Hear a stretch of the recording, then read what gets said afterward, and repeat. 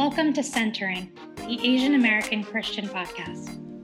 Each week, we explore questions of faith, community, and identity.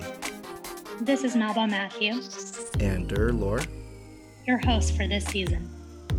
In this season, we are going to dive into the difficult and complex task of being a part of a community or multiple communities. Welcome to today's episode of Centering. We're your hosts, Melba and Dur, and today we're holding a conversation on the topic of Asian American women as part of community. Today we're excited to have with us Kathy Hua as our guest. Kathy is a Hmong American woman, daughter of refugees, sister and auntie, minister and teacher during the day, truth seeker at night, coffee drinker on the beach during off days. Kathy, welcome to Center. Thank you. Well, Kathy, I know that was a very humble bio that you shared with us, but I know you've been with InterVarsity for a number of years. And just to kind of help our listeners get to know you a little bit more, would you be able to share just what you do with IV, how long, in what capacity, things like that? Yeah. So I've worked with InterVarsity Christian Fellowship for about 10 years or so total. I'm actually currently on sabbatical until August. And I've done a lot of various things with InterVarsity, have held a lot of different positions, but my current role is a regional coordinator in the upper Midwest for multi-ethnic ministries. And so just serving students and staff of color and helping them grow spiritually, and then also helping them just creating spaces for them because there's just very few, especially in the upper Midwest. Yeah, I remember, Kathy, just to kind of share a little bit more about what you do, if you don't mind. I have been grateful to be a part of the conferences that Kathy and her team have put on called HC3, Hmong Collegiate Conference. Is that right? Hmong Christian Collegiate Conference. There you go. Hmong Christian Collegiate Conference. And I think I attended the first one, which was like 14 years ago. Yeah, it was I think 15. 15 Yeah. years ago. So it's just amazing to see the Hmong American college campus ministry community that you have built with your vision and your persistence. So that's been really cool to watch. Thanks. Yeah, I think it's not to be like the humble brag or like the trying to be modest. I think part of it is just like I'm in a season of life where I'm trying to understand my identity beyond just like ministry, because that has been a part of my story, which is important and good. But I think that I've lost myself in all of that. So I think that's one of the reasons why I don't like expand more on it. Yeah, we see the variety of the Asian American experiences and stories as mutually illuminating for one another. And so we value the diverse experiences and that come together to comprise the entire Asian American narrative. And so with that said, we wanted to hear from you, Kathy. What do you think are the ways in which there are unique challenges or experiences that are particular to Hmong American women? When I was thinking about this question, it's not necessarily things that other Asian American women don't face. I think we just experience it differently and it impacts us differently. And so for example, like I think white supremacy and patriarchy, we are oppressed by that, but this impacts us differently depending on our socioeconomic status, depending on when our families came to the US, depending on how we've been racialized, depending on our role in our families, depending on what our family has gone through, our values, like the list goes on. And so I think that there's that. But then as I think about like, even just within the Hmong American community, even that's not a monolith, right? Like coming to the US as refugees, it ranges from 1965 to the early 2000s. And so like, depending on when our families came as Hmong Americans, it varies. And so I think when I think about that question, it's hard for me to answer, but I think the only way to answer it is to share my story, is to share like my place. And so it's like my parents are refugees. My mom lost her husband in the Secret War. My dad was a child soldier. My mom remarried when she came to the US and I was their first child. I have 3 older brothers who crossed the Mekong River fleeing the war as children. I'm one out of 12 children in my family. I'm the fourth oldest. I'm the oldest daughter. I'm the firstborn in the US. I was the first girl in my family to attend college and graduate. I'm single. I'm a cisgender, hetero, Southeast Asian woman. I have 17 nieces and nephews. I'm a minister in a patriarchal culture from, the white culture and the Hmong culture that don't believe that women can or should be a preacher or can teach, right? And then I also fundraise in that context. I was born and raised in the Midwest, and I spent the last 8 years living in Milwaukee. And so it's I feel like when I list all those things, I hope that it highlights wow, all these things are not just part of my experience and my identity, but these things impact and shape my experience and who I am and what I bring forth. And I hope that when I say that, people reflect on that. Not only my story, but their own stories and see, okay, how does this intersect? Or how then do I build a relationship with Kathy because of all these things? How does this shape and form my partnership with her? So I don't know if that answers the question, but I think that's how I can answer that question.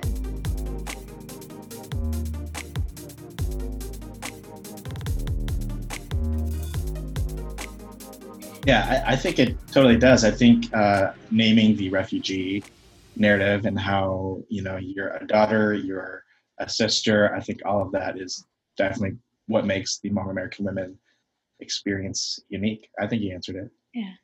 You have 12 siblings. Now you asked me how many siblings I have. Now I understand. Yeah, that's a unique experience, right? Yeah. Is that common in a lot of Hmong families? I would say the first generation, yes, just because, again, that's part of our narrative. We were people that were in the mountains of Laos. We did agriculture. That's how you pass down the family. That's how you had workers in your family. So I think, yes, but I think in this next generation, it's less of that because we live in America and it's an obviously different culture and context. And so, and economy. Yeah. And so actually my 17 nieces and nephews, only 6 of my siblings are married. The most kids that one of them has is 4. Everyone else is 2 to 3 and they're I'm done. So, yeah. Yeah. So in that sense, it's you're seeing, I guess, the assimilation to how family structure is in America. Yeah. Does that feel like a loss in a way?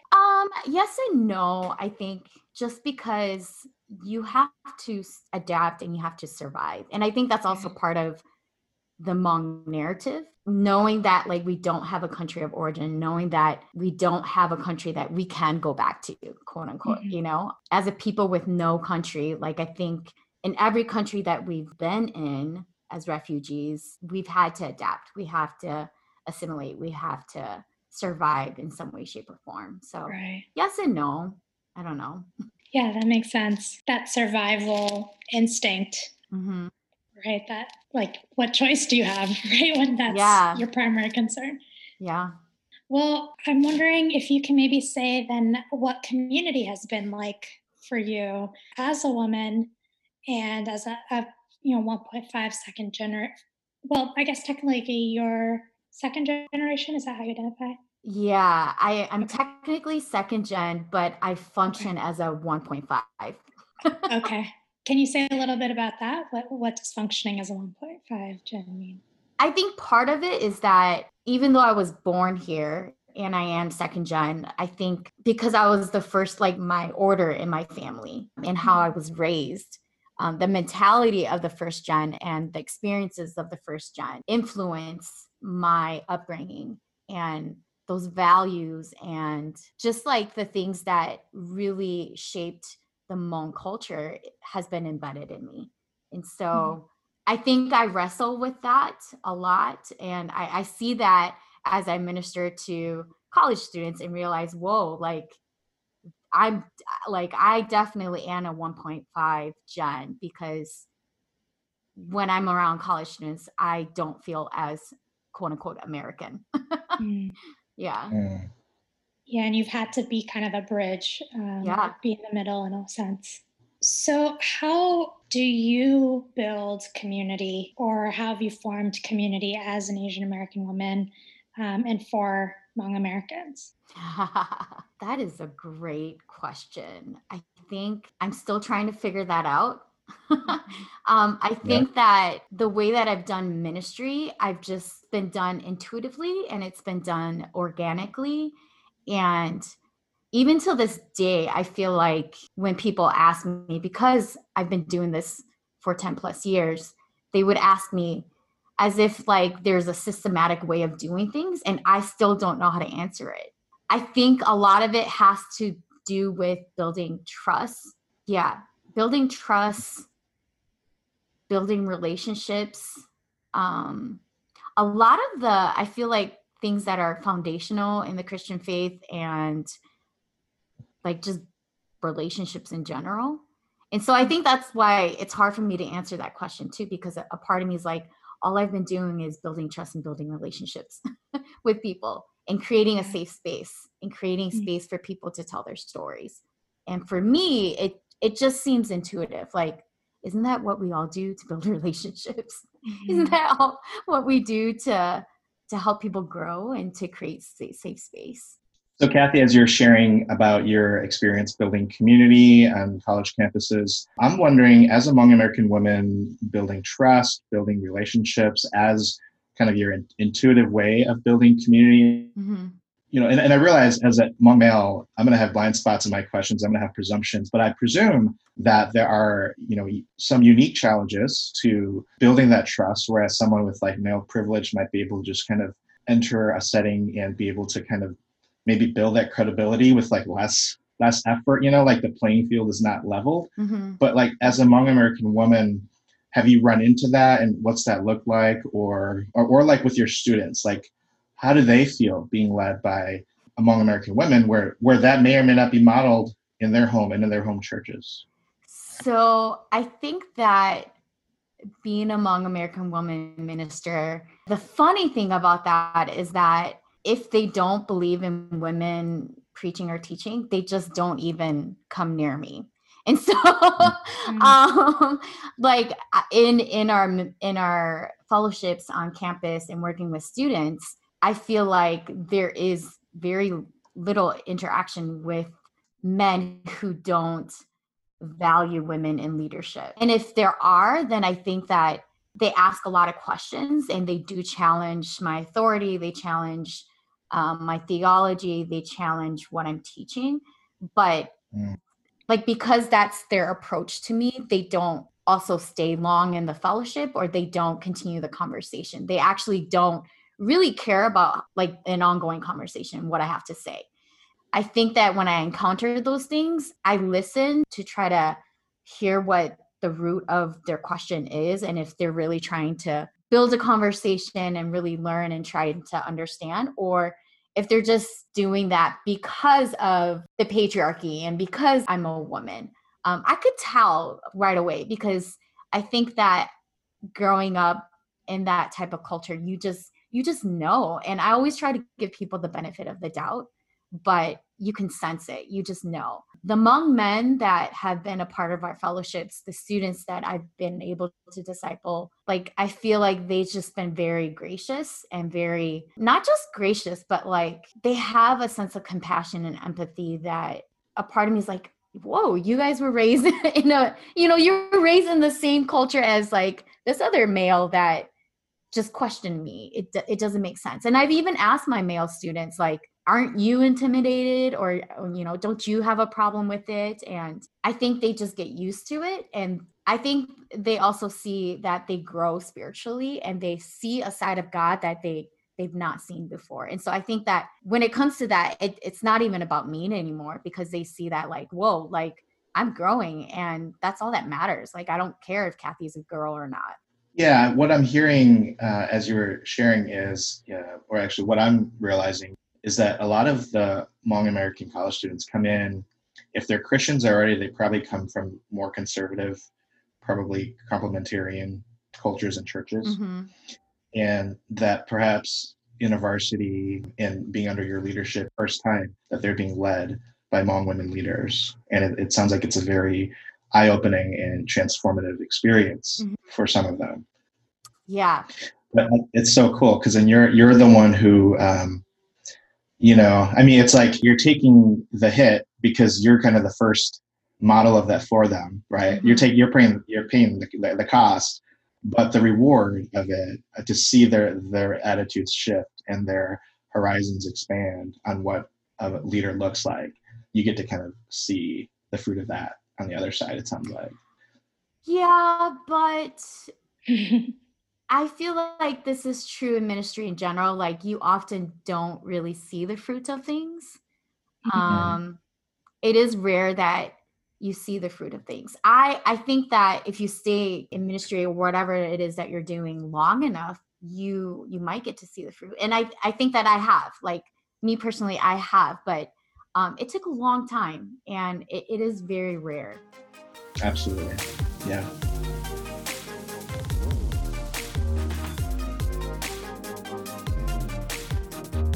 So let me go on to this question here. What do you think Hmong American women look for then when they're looking for communities of faith? And how do you think being, because I know that in the Hmong community, being single, married, and divorced will influence that decision. So how do you think kind of that marital status plays into Hmong American women looking for a community? Yeah, that's a loaded question. As a single Hmong American woman in her mid-30s, it's been really hard. What I look for in a community is, again, I feel like every Hmong American woman is different. But what I have looked for in a community is, can I trust these people? Do I feel safe? Will I be heard? Will I be valued? I think that for so long, I've fought so hard just to be heard. And sometimes not even just to be heard. Like, I think that wanting to be a minister, like, just to exist, like, I feel like I've always had to try to prove myself that I'm able to, like, God has called me to teach the word. God has called me to minister to college students. And I feel like I've always had to prove myself. And so when in communities, I'm always I'm observing if people are listening to my story and my voice and my experience. Can I trust them? Are they questioning me? Do they need a theological statement or argument for my existence and my value? I think that's what I look for. And because I think I'm just tired of fighting. Like, I think I'm tired of fighting to exist, and I'm tired of fighting to, like, just do what I'm called to. And so, to be honest, it's hard. Like, I don't know. I want a community where I feel like I can fit in, but I think Asian Americans, we talk about the liminal space a lot, and I know I live in that, especially as a Hmong American woman, like, because there's so many of those layers that I have to, like, untangle and live through. So yeah, I don't know. Like, I think I'm just looking for a community that would accept me and listen. And I think that, to me, that sounds like one of the best traits that a community could have is exactly how you just described it. I think we're reaching an age in society and in the church where we are now realizing that we need each other's stories and experiences. I mean, at least I hope many of us are, that, gone are the days where we can just be in our homogenous little social clubs and feel like that's enough. And I hope we're beyond that. I think there's starting to be an awareness, but I think that it's not, we needed awareness like decades ago.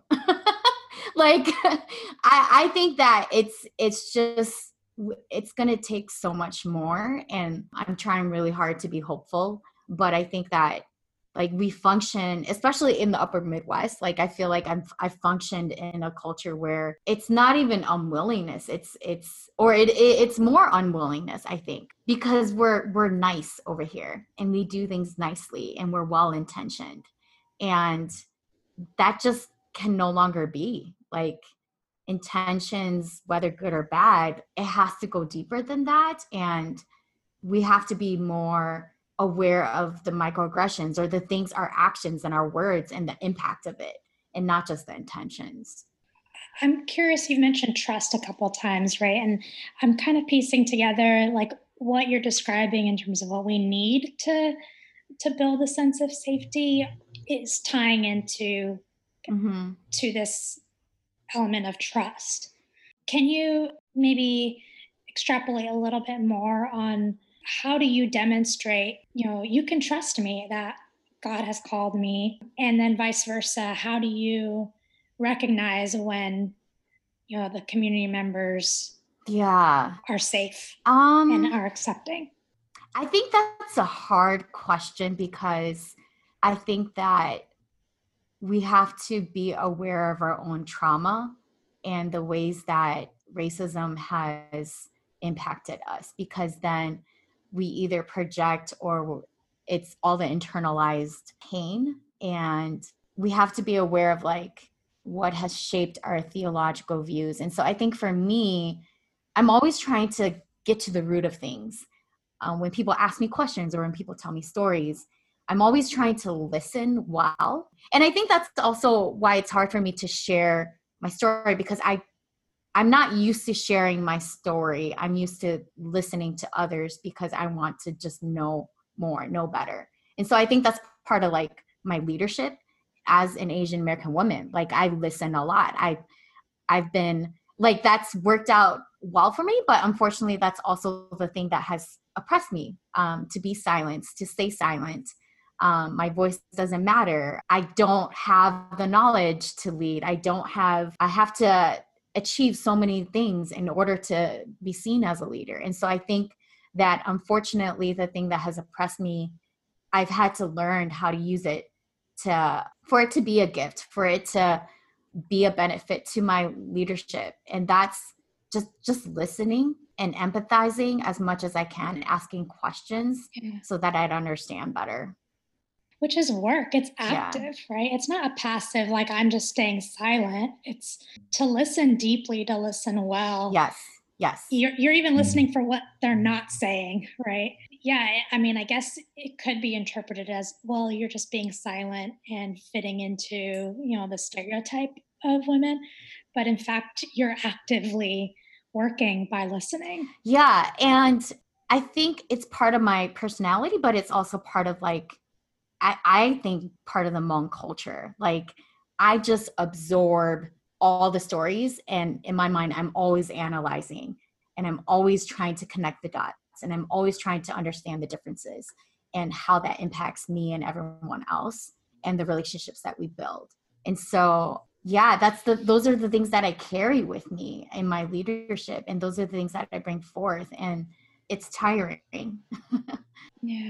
Yeah, Kathy, I want to say I have been so honored, and it's just been really awesome just to see the journey that God has had you on. And I'm excited for what you model for kind of the next generation of Hmong Asian American leaders. And so before we close, what would you offer as kind of like a word of encouragement to a lot of our Hmong American women leader listeners on the show? What would you say to them? I feel like what has been said to me as an encouragement to empower me and what I've learned is, even though it's hard and it will continue to be hard, like, keep at it. That's very cliche, but keep at it, and don't function off of needing to prove yourself, and have the freedom to create spaces for yourself and others. You don't have to rely on the systems and structures that have silenced you.